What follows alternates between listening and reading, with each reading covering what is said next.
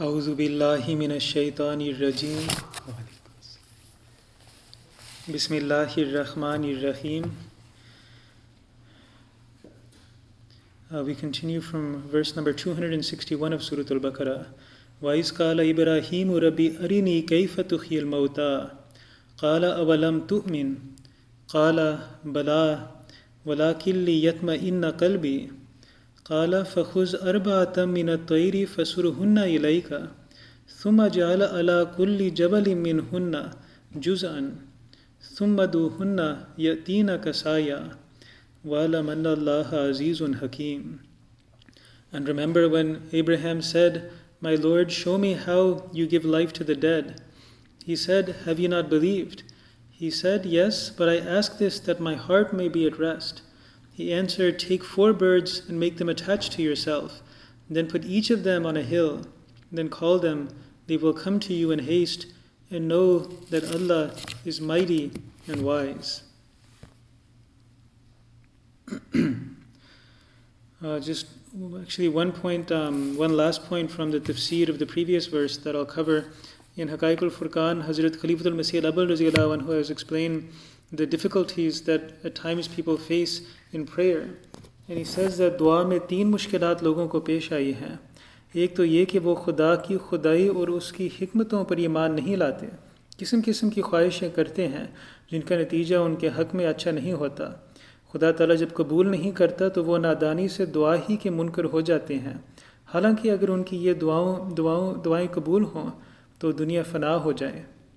Huzoor said that there are difficulties that people face in the observance of prayer. One is that they do not understand the wisdom of Allah Almighty and they do not have faith in it. They have all types of different desires, and at times the conclusion or the result, the consequence of those desires is evil, it is bad. And when Allah Ta'ala does not accept such prayers and out of ignorance, they begin to deny God Almighty. That if Allah Ta'ala had accepted their prayers and accepted the prayers of such people, then the entire world would come to an end. Huzoor also gave examples of how people take prayers very lightly, and this is also something that is wrong. At times, it is seen that when women become angry at their children, then as an expression of anger, they'll sometimes curse their children and even pray against them, and they think nothing of it. And also it is seen among farmers, he gave the example that sometimes they curse their animals. So this is how lightly they take words of prayer and how they consider it to be something insignificant. So if a person sees something as grave as prayer to be insignificant, then the consequences of their prayers or the results of their prayers will also not be there. Huzoor says that फिर दूसरी बात है कि दुआ एक मेहनत है और अपने लिए एक मौत इख्तियार करना है. वो जब एक ख़ास नुक्ता तक पहुंचती है तो उसे कबूलियत का जामा पहनाया जाता है.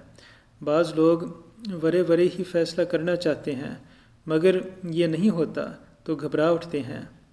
फिर बाज़ लोग ऐसे भी हैं जो इस नुक्ता मारिफत से बेखबर हैं कि दुआ ज़ाय नहीं जाती, बल्कि अगर वो मकसद हासिल ना हो तो उसका फ़ायदा ज़रूर है कि मासी के नताइज और आने वाली बलाओं से बचा लेती है.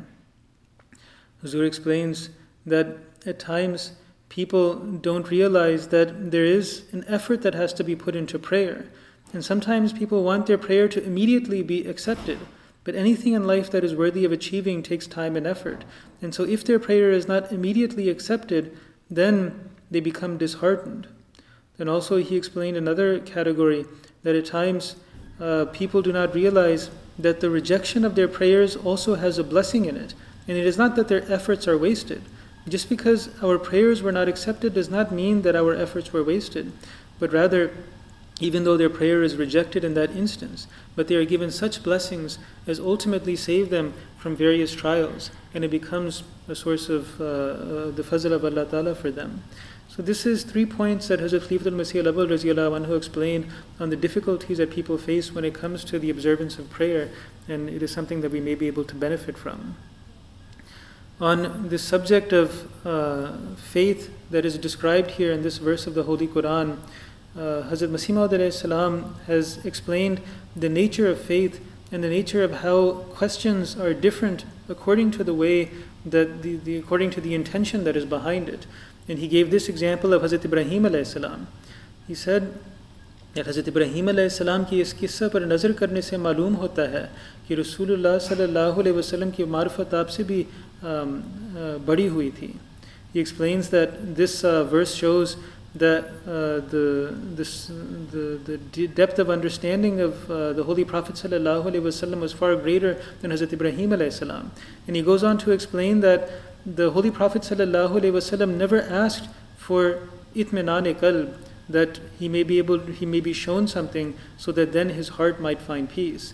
So this is just a very subtle difference in the status of two very grand prophets of God. But despite that, Huzur explains that there is a blessing and there is a wisdom in the question that Hazrat Ibrahim alayhi salam asked as well. So it is not that it is something that he is at fault for, but there is also a grandeur within this as well. He explains that, quoting that, "Main iman lata hu magar itminan-e-qalb chahta hu," and that I desire to have a peace of heart.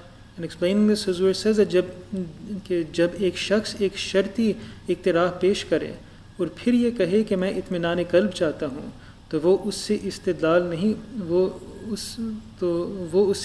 नहीं कर सकता, क्योंकि शर्ती इक्तराह पेश करने वाला तो अदना दर्जा भी ईमान का नहीं रखता, बल्कि वो तो ईमान और तकज़ीब के दरमियान मकाम पर है और तस्लीम करने को मशरूत बा इक्तराह करता है. फिर वो क्यों कर कह सकता है कि मैं इब्राहीम की तरह इत्मीनान क़ल्ब चाहता हूँ.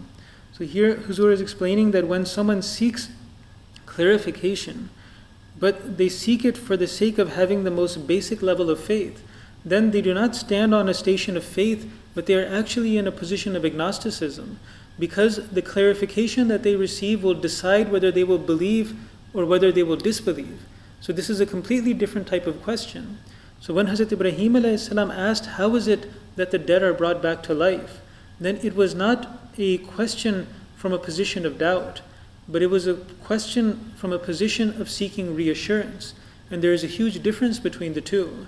So this is also relevant whenever we ask a question, whether it is directed towards something that Allah Ta'ala has taught, or Islam has taught, or the Khulafa have taught.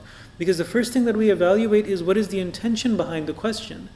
If the intention behind the question is from a perspective of seeking itminan-e-qalb, of seeking reassurance, then it is something that comes within the etiquettes of Iman. But if a person asks a question from outside the circle of Iman, while claiming himself to be a believer, so this is where it goes outside of etiquettes, and this is why at times there's corrections that are made, and such questions are very much disliked as well.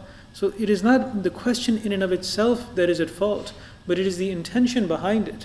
If a disbeliever asks a question, saying that why did Allah Almighty say this in the Qur'an, or why did the Holy Prophet ﷺ say this, or why did Huzur say this, why did your Khalifa make this statement?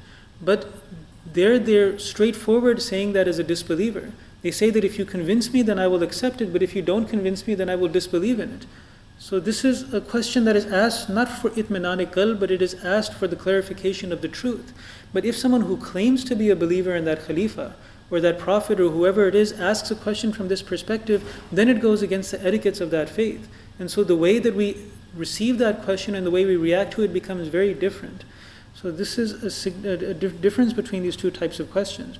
So Hazrat Ibrahim alayhi salam was not asking a question to decide whether he believed that Allah Ta'ala could bring the dead to life or not, but it was for the enhancement of faith so that he would have certainty in it.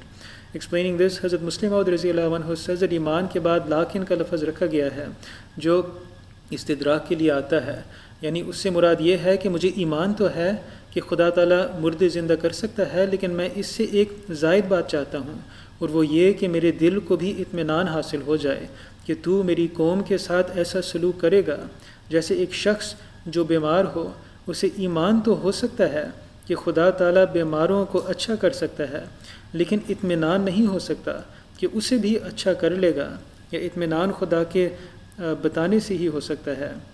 Huzur says that here the faith that is being spoken of is one where Hazrat Ibrahim alayhi salam was certain that Allah Ta'ala could bring the dead to life, but it is only for extra certainty that he was asking Allah Ta'ala.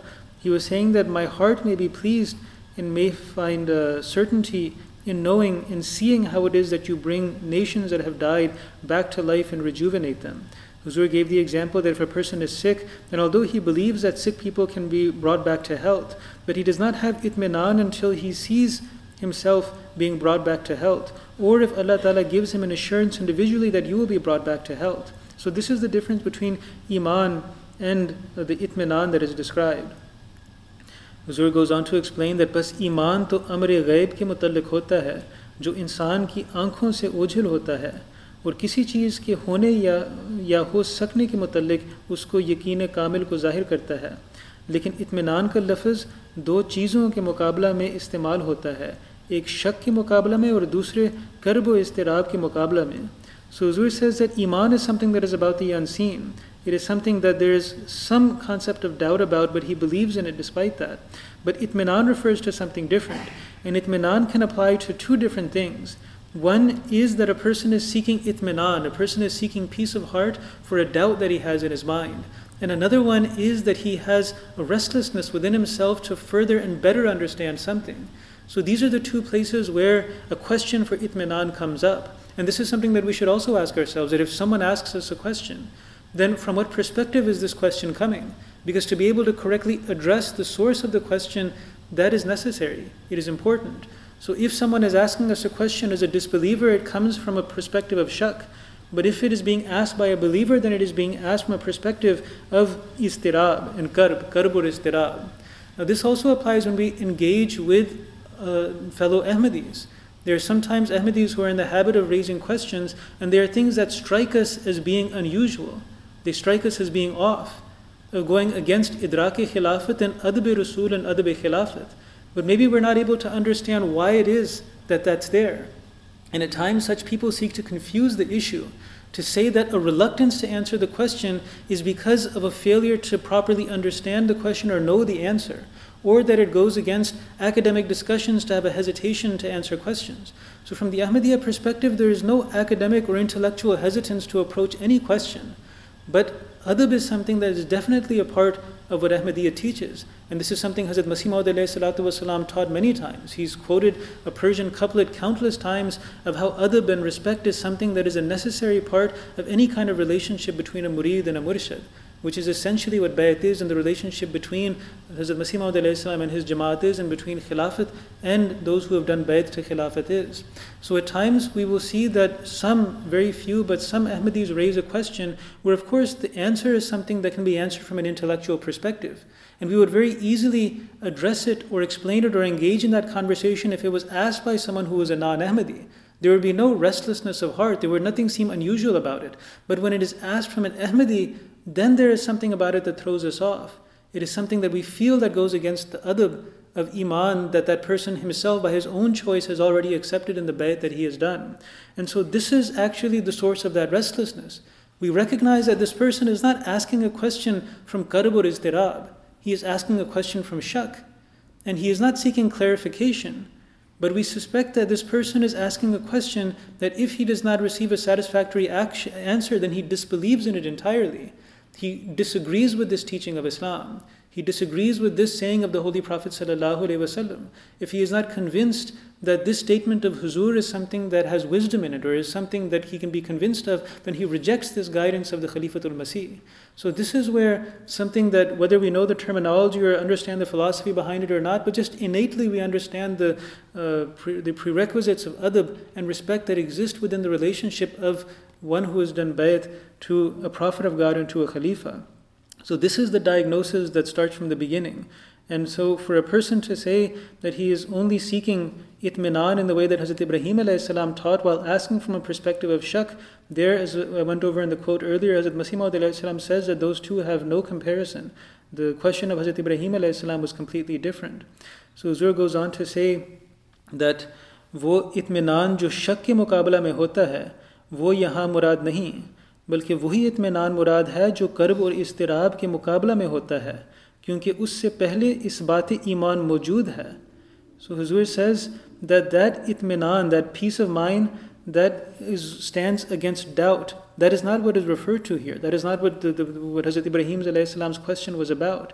But here what is meant is the peace of mind that comes as a result of that restlessness to understand the thing that a person has believed in. Because he says that क्योंकि उससे पहले इस बात ईमान मौजूद है, because before the asking of this question, the establishment of faith is something that is present. So this is a point that I think is quite relevant when we engage in such discussions among ourselves, within the Jamaat, with fellow Ahmadis, that the first thing that we should ask is a question that if everyone in this majlis is somebody who of his own choice has given bayt to the Khalifatul Masih and is a member of Jamaat Ahmadiyya under the Khalifatul Masih, then we come under the subject of adab, and that is something that applies. Adab-e-Rasul and Adab-e-Khalifa, Idrak-e-Khilafat, all of these questions now apply to this majlis. They are not things that apply to any other majlis. They are not things that any other group of people might even understand. In fact, even if one person joins a discussion who is not someone who has given bayt to the Khalifa, even he may not understand the adab of that majlis because he has never lived under an imamat. But the moment we are sitting in a majlis of Ahmadis, this is the uniqueness of that majlis. And here what we should always ask ourselves, we who are the ones who are the representatives and the ones who seek to establish the principles of khilafat wherever we are, that where is this question coming from? Not from an intellectual perspective of what is the correct answer, what is a convincing answer, all those debates and questions come later. But where is this question coming from? Is it from the perspective of, kyunki usse pehle is baat iman mawjood hai? Is faith established beforehand? Or is it coming from the perspective of doubt? If it is coming from the perspective of doubt, then that is a question that should first be addressed. It is not, it is useless to go into a debate or a discussion before this question is addressed. Because if in that majlis there is not clarity as to whether we are all uniform on the bayt that we have given, on isbat-e iman, on being established in faith, and we are discussing for the sake of clarification, but if that assumption is overlooked and we assume that assumption is there even though it is not there, and then we go into a discussion on the wisdom behind a certain guidance or a commandment or a teaching, whereas one person is asking from the perspective of shak and the other person is answering from the perspective of karb or istirab, then that discussion is something where there is a complete disconnect. Naturally, frustration arises there, and it is something where the question can never be answered, nor can the question even in the first place be understood, because we have not understood that question in the majlis in the first place. So this is a point of adab that I wish that everyone should have very clearly in mind, and we should establish in practice in our majalis, that whenever a question arises, we ask that is it coming from itminane qalb, that is in response to shak, or is this question from the perspective of itminane qalb that comes from response for karb or istirab? And it doesn't mean that necessarily if someone is asking something from shak that we immediately condemn them and say that now you should choose between jamaat or not and so on and so forth. It just means being straightforward. Of course, everybody goes through a difficulty at times where they're trying to find what the truth is. And maybe they have some doubts as well. It's something that is a natural part of the human condition. But at least a person should be straightforward about it. And then they should seek for the clarification of it, and then also they should seek with prayers as well, but there should be a clarity and a straightforwardness within that conversation. It should not be something that is convoluted with hypocrisy and a cowardice and a fear. So this clarity is something that is necessary.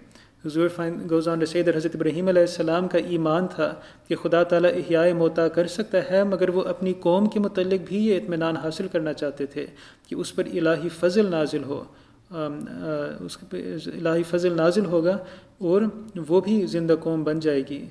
He says that Hazrat Ibrahim alayhi salam knew that Allah Ta'ala can bring the dead to life, but he wished to know how Allah Ta'ala would bring his people out of their spiritual death into a state of life, and how through the fazl of Allah Ta'ala this miracle would come about happening. Then Hazrat Muslim Maud Riziyallahu anhu explains how misconceptions have arisen as to the interpretation of this verse. And some people believe that here what is meant is that 4 birds should be taken, and then they should be ground up into minced meat, and then 4 parts of that minced meat should be taken and put on different mountains, and then it should be called, and then those, that keema or that ground beef will come flying towards the believer somehow miraculously. So Huzur said that this literal interpretation is something that has no wisdom in it, nor does it go according to the language, nor is it necessary from the language of the verse anyways. Firstly, this idea of cutting up and mincing and grinding these birds, this is a misinterpretation of the word of fasurhunna ilayka. It's true that surhunna can mean to cut and mince something, But when the word ila comes afterwards, then the primary meaning there is to, the translation here is given that make them attached to yourself. Kisi cheez ko apne saath mail karna. So although the meaning of mincing something is there, but it is not something that applies when the word ila is there. فَسُرْهُنَّ إِلَيْكَ. So make them attached to you. So this is the first point of misunderstanding which is clarified in the wording of the verse itself. Then also here it says that إِجَالَ عَلَى كُلِّ جَبَلٍ مِّنْهُنَّ جُزْءًا. That the wording is that then put each of them on a hill, or the word juz'an is used here, that put a part of each of them on a hill. So this is also taken to mean that this wording seems to indicate towards the fact that now the birds have been made into minced meat, and so now you take a part from that whole and then put it on each of the hills. So Huzur refuted this point as well by pointing out that the Holy Qur'an has used similar language of the word juz'un elsewhere to refer to a group of people, not to people's meat being minced. Allah Ta'ala says in the Holy Qur'an in Surah, in one verse, that Inna Jahannama la mawiduhum ajma'in laha sabatu abwab likulli babim minhum juz'um maksum. That certainly the punishment of hell has been prepared for the disbelievers altogether, and it has 7 doors, and for each doors is a part for them, that a part of them is assigned a particular door. So here Huzur says that the group of the kuffar are being referred to, but nobody in the history of Islam has ever interpreted the word juz'un here to mean that all of the kuffar are minced into ground beef, and then one part is put in front of one door and the other part is entered through another door. It's always taken to mean that whenever you're referring to a group, then the word juz'un means that one from among that group. So this also applies to the birds. When the kuffar are referred to and the word juz'un is used, then obviously it means that some from among the kuffar will enter hell through this door. Others will enter through that door. Others will enter through that door. So also when a group of birds are being referred to, 4 birds, then juz'un means that one bird is to be placed on one mountain and the other on the other mountain. So this is the Quranic precedence for the usage of this language. So these are 2 points on semantics, not of direct spiritual benefit to anybody listening. But the reason I went over it is because this is a very common interpretation of this verse, and an immediate interpretation of this verse that is believed in by many non-Ahmadi Muslims.